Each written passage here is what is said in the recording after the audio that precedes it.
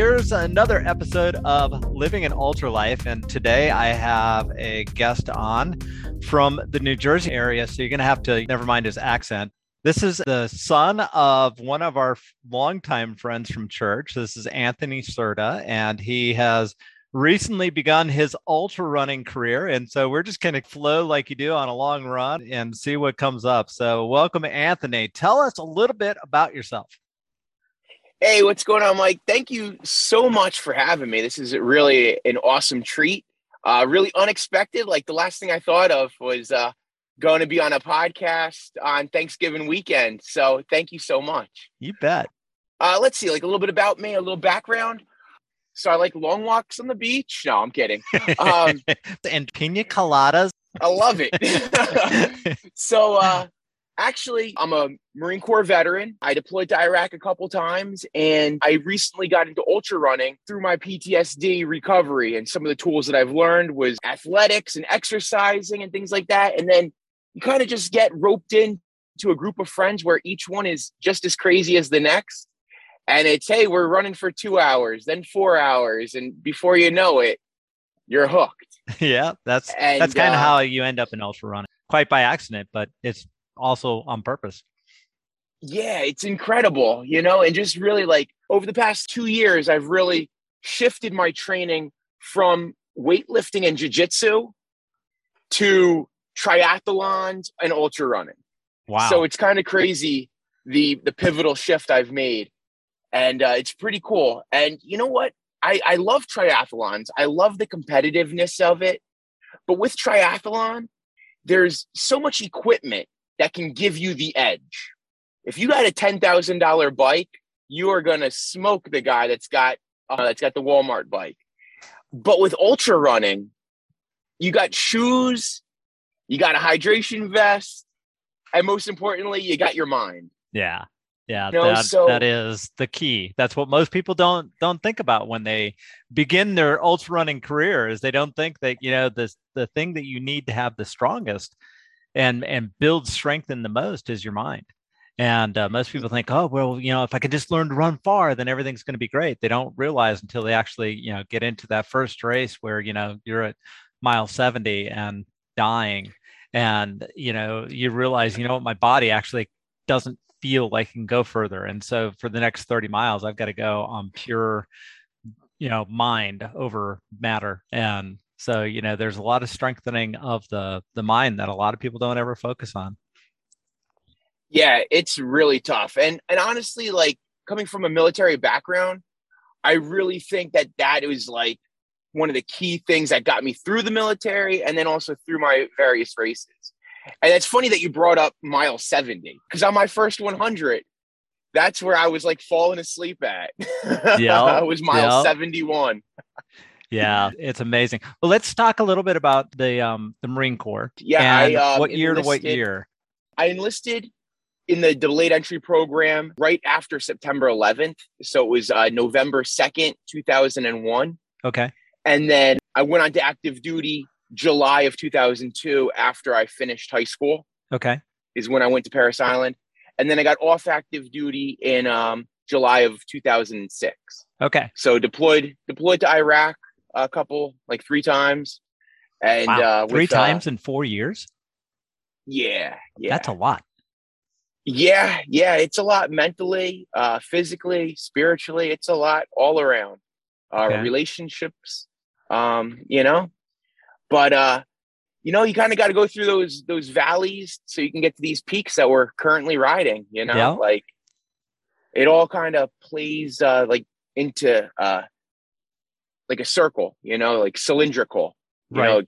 Feeds into the next thing and then it gets you to the bottom, to the top, and they all go hand in hand, So without my military experience, I loved it looking back. During it, it was probably some of the hardest things I've ever had to do.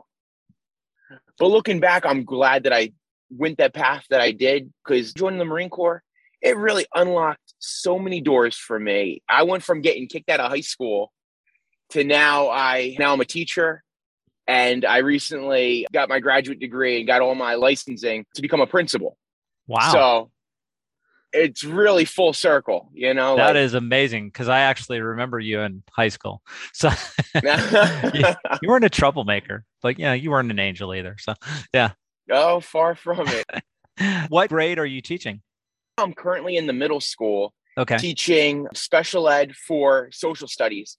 So half my time I'm in class support for another teacher as they teach 8th grade social studies. Okay. And then for the first half of the morning, I'm running the whole show, doing the general ed kids and the special ed kids for the next few months. Middle school is a really cool age to work with. I've worked high school, elementary, and now middle school. And the kids, they could be a nudge, but you know what? Like, it's really cool because you tell them, hey, I ran 50 miles this weekend. I ran 30 miles. I ran 100 miles, whatever it is. They look at you like it's insane. Yeah. And actually, one of the really, really cool things I just started doing, I've only done it once so far, but about 2 weeks ago, I went up to a kid and we have a good rapport. He's a 6th grader, single parent household. Things could be rough. Good kid, but he could either go one way or the other. So just trying to make that relationship and build that rapport and just let him know that I'm there for him. I said, hey, man, how many miles do you want me to run today? He goes, half a mile. And I'm like, come on, man. I run miles and miles and miles. Give me a challenge. Come on. He goes, all right, Mr. Serta, 11. And I'm thinking, man, I just did deadlifts this morning. It's going to be a tough 11. That's the last thing I want to do. The sun's going down early. It's been a long day, but all right, man. I thought to myself, all right, I'm going to do 11 for him. So I did my 11. It was great. It was all road miles. So I took a tour of the neighborhood of where I teach at, saw a couple kids that I teach. It's nice being that familiar face in the community. But I finished the run and I was in pain. My hamstrings from the deadlifts. And the next couple of days I was dying. But the very following day, I went back to school, printed out my run with the map and my stats from Garmin, wrote a little note on it. Hey, man, I just want to let you know that when I give you my word, it's my word. And that's what we do as men. You say something, awesome. You follow through with actions. If you ever need anything, I'm here for you. And he read it really quick and his face lit up and he gave me one of those genuine thank yous. We shook hands, looked each other in the eye, and it was like, all right, that's awesome. Whatever I have right now, this ability, that mental ability, like whatever we have, it's like I want to try and use it to make a positive impact, because awesome. This could be very, very selfish, this sport. It can be, but see, the whole thing about an ultra life, and I try to explain this to people that don't get, where did living an ultra life come from? You'll recognize this one. So living an ultra life came from John 10:10. My wife and I had come back from the mission field. We were pretty broken, moved out to Wyoming, mainly so that Jenny could live next to her big sister, but also because there were a lot less people out there. And I just was not capable. You'll know what this is like when you've been through trauma and everything. It's difficult to deal with people. So I was not dealing with people well. And the mountain trails of Wyoming is where I began to hear God's voice again. And so I was out running this one time, and I don't call it a voice that I heard, but it was just like the words just dropped into my soul. John 10:10, the thief comes to steal, kill, and destroy, but I have come to give you life and give you life to the full. There's another version that says that the enemy comes to steal, kill, and destroy, but I have come to give you life and give you life to the full. Well, life to the full is simply that life that you're living to the ultimate abilities that you have been given. And so the ultra life, what you learn when you begin doing ultras is there is no limit. So you probably agree with this, right? You haven't figured out what your limit is yet, right? So you've run 100 miles. Is that it? Is 100 miles Anthony's limit? Nope, I don't think so. No. So you haven't figured out what it is yet, right? Because that's what living an ultra life is. It's sitting there going, you know what? I don't know what my limit is. Therefore, I can positively affect other people because they don't even know that they don't know what their limit is yet. And so living an ultra life is all about joining into this community of people who, you've been in the ultra running community. This is what I love about it. You've got people coming from addictions. You got people like you that are coming from trauma. You got people who have had everything handed to them on a silver spoon, but they're looking for something more. You've got people from every walk of life. You've got doctors, lawyers, you've got janitors, you got people that are living in their cars and they're working enough to get from race to race because that's where they're finding community. I mean, the ultra running community is like that ultimate community. I always tell people if society really wanted to fix itself, they would go into an ultra running race and get around the community at aid stations, get around the village at the finish line. And you would actually begin to see that, we're a lot more alike than we are a lot different. And when we begin to cheer each other on to our finish in whatever race we're running, that's what it's all about. And if we could be more like that, that's when we reform society. And that's when we take and we look at society and say, this is how we fix it. We cheer each other on in the race, and we're not, batting each other's head and trying to beat people into submission. And so it sounds like you've figured this out, and sounds like in a very short time, 2 years in the ultra running community. So kudos. Thank you. Yeah, it hits you. It hits you like a ton of bricks, like, and those long hours out on the trails, like it really gives you time to self-reflect. And that's where I spend all my time praying. You get like a nice, slow, easy pace. You're not breathing hard and you're just out there. And it's like, there's nothing else that matters. Yeah. And it's really nice, and I used to like running before work, and I was like, oh, that's a great way to start my day. But then I've kind of grown to love the after work run, right? To where it's just like, I can just, number one, I don't have any time constraints. Yeah. And whatever I've been holding on to all day, it's like, there's the dump, and it's like a really nice release. Awesome. And you get rid of all of the garbage before you go to bed. And it's usually a pretty good time. Awesome. So favorite race you've run so far? All right. So there's two really favorite runs that I've had so far. Of course, my 100-mile run was incredible because I had a crew of 3 amazing men that how our lives have just connected over the past several months has been incredible. And that I want to talk more about, but my most favorite memorable race would be, it was at South Mountain, New Jersey, which is in West Orange. And it's ran by the Sasquatch Trail Runner group. And the race director, her name is Kim Levinsky. She's one of the greatest race directors I've ever met. And whenever she puts on a race, I always mark my calendar because her slogan is every trail race is a trail party. And that's exactly what it is. She knows everyone by first name, super approachable. Being on social media, it's not just like you run one race and she doesn't forget who you are on social media, but she'll comment on your stuff. She's just a super, super positive person. So going into that race, I signed up for, and the race was called the Squatch Apple Race. And I signed up for that originally as a 50K. And I'm reading this book, The Definitive Guide to Ultra Running by Don Allison.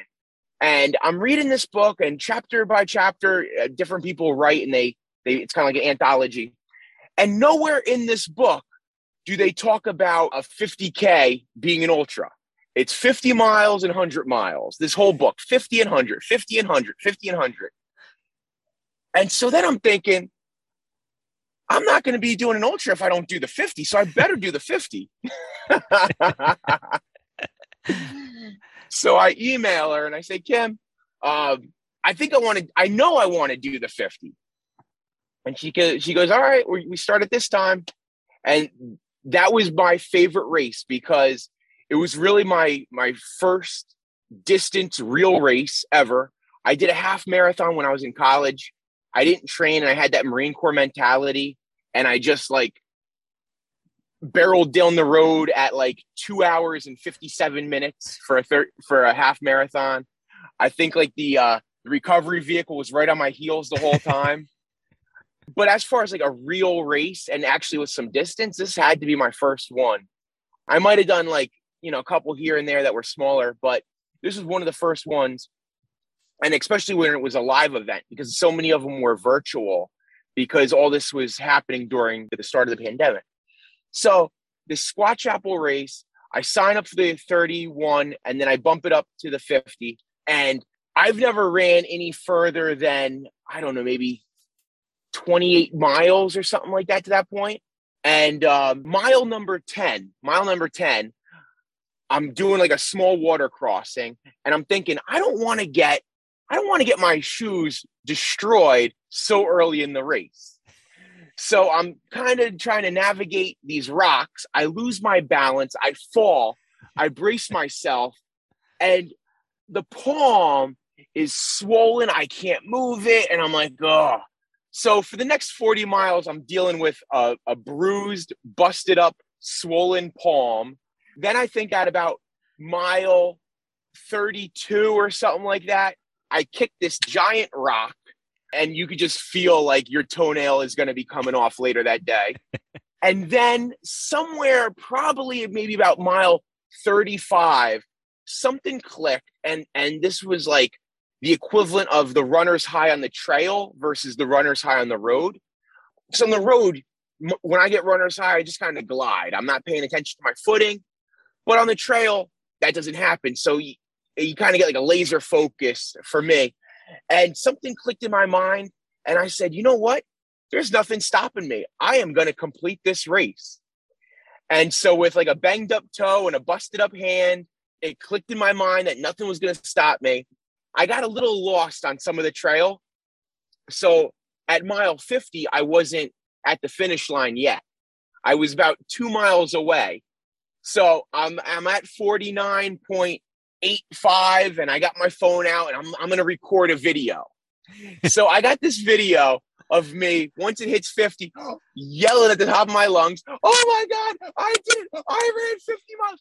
Hooting and hollering, like yelling, so ecstatic. Like this was the most monumental thing I've ever done. It was just incredible. That feeling, that sense of accomplishment. And there were no pacers on this race. It was 100% on my own running. I am yelling. I'm taking this video. Just so excitement. But I didn't think that there were other people might be around. And I want to say the sun is probably going down. If it's not dark already, it's getting to be dusk. And I'm yelling. And I didn't think that there'd be anybody around. So I finally get to the finish line. And I'm like out of breath. I gave that final push. And there's some people at the finish line that got in a couple minutes ahead of me. They go, "Did you hear that?" I go, "Hear what?" They're like, "There's some lunatic that was running after us, chasing us, yelling." And I go, "Oh man, I think that was me." That's awesome. That's the best story I've heard. That is awesome. Oh my gosh. Yeah. Well, good. So it just proves you're an absolute lunatic, man. There you go. Yeah.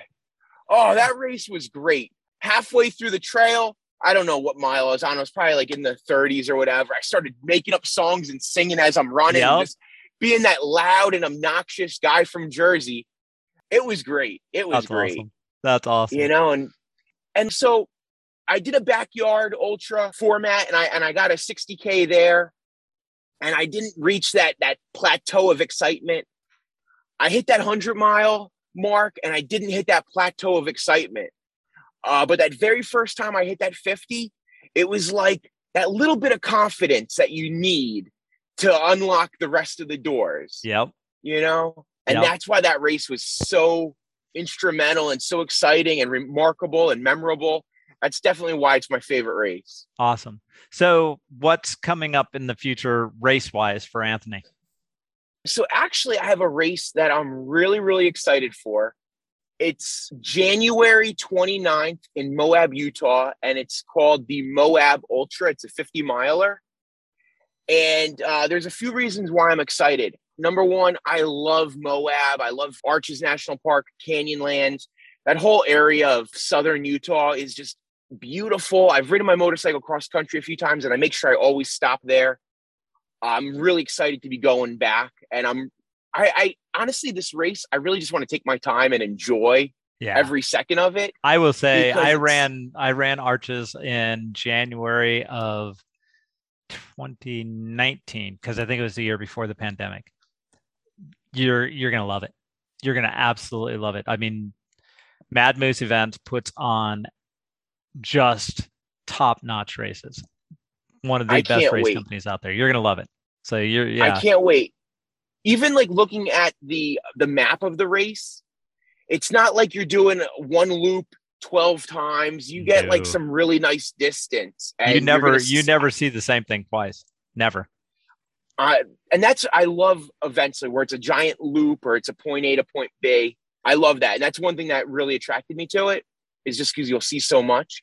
And the second reason why I'm really looking forward to this race is because there's two veterans organizations that are really near and dear to my heart. And I've always wanted to figure out a way, after talking to a couple buddies, how to make this endurance running, this ultra running that the common person doesn't really think that they can do, but anybody could do it. Right. But we've explored this gift. So I really want to use that to benefit people. And so this race, I actually am raising money for two veterans organizations. One of them is the Semper Fi Fund and America's Fund. Within that giant organization, they have a division called Team Semper Fi. Okay. And they've helped me with gear, with race entries, you name it. They have been the biggest help with coaching, even just creating a network of veterans that are there for each other, regardless where you live. A couple buddies of mine that I met through Team Semper Fi, we're going to be doing the Arizona Ironman next year. So it's like, I just love Team Semper Fi and the Semper Fi Fund. I want to be able to give back. So I've been raising money for that organization.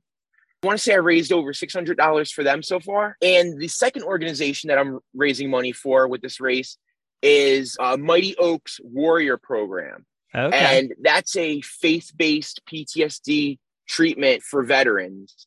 And they were there when I was at rock bottom.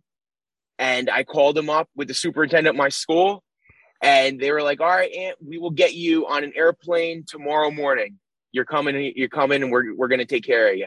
Through Mighty Oaks, I was able to rebuild and strengthen my relationship with the Lord. And that right there, I can't put a price tag on it, but I just want to be able to raise some funds for them because they've given me a second chance on life. And both of those. So I'm using this next race as a way to fundraise for them, just because both organizations have given me so much. I want to give back some way. Awesome. So how can people donate to these two organizations that you're racing for? So it's Mighty Oaks Warrior Program. Okay. On Facebook, or Semper Fi Fund, America's Fund. Okay. Is the other organization. Send me the links too, and I'll put those in the podcast notes so that people can donate. All right. Absolutely. I will. Yeah. Because I mean, that's part of what we want to do. Yeah, we're getting ready to jump into our season 2 of our podcast. So you're going to be one of our first interviewees in season 2. And we're really kind of changing the focus from Mike talking to athletes that are out doing amazing things that probably, before they started doing amazing things, didn't think they could do amazing things. So really want to make sure that people know where to go, because I think it's awesome that you're raising funds for both these organizations. They sound like they're doing tremendous things. So one last question, then I'm going to let you go. Tell us a little bit about how running has helped you with PTSD and also helped you connect to something larger than yourself? Oh, man, that's a tough question. You got to have one hard question. Oh, man.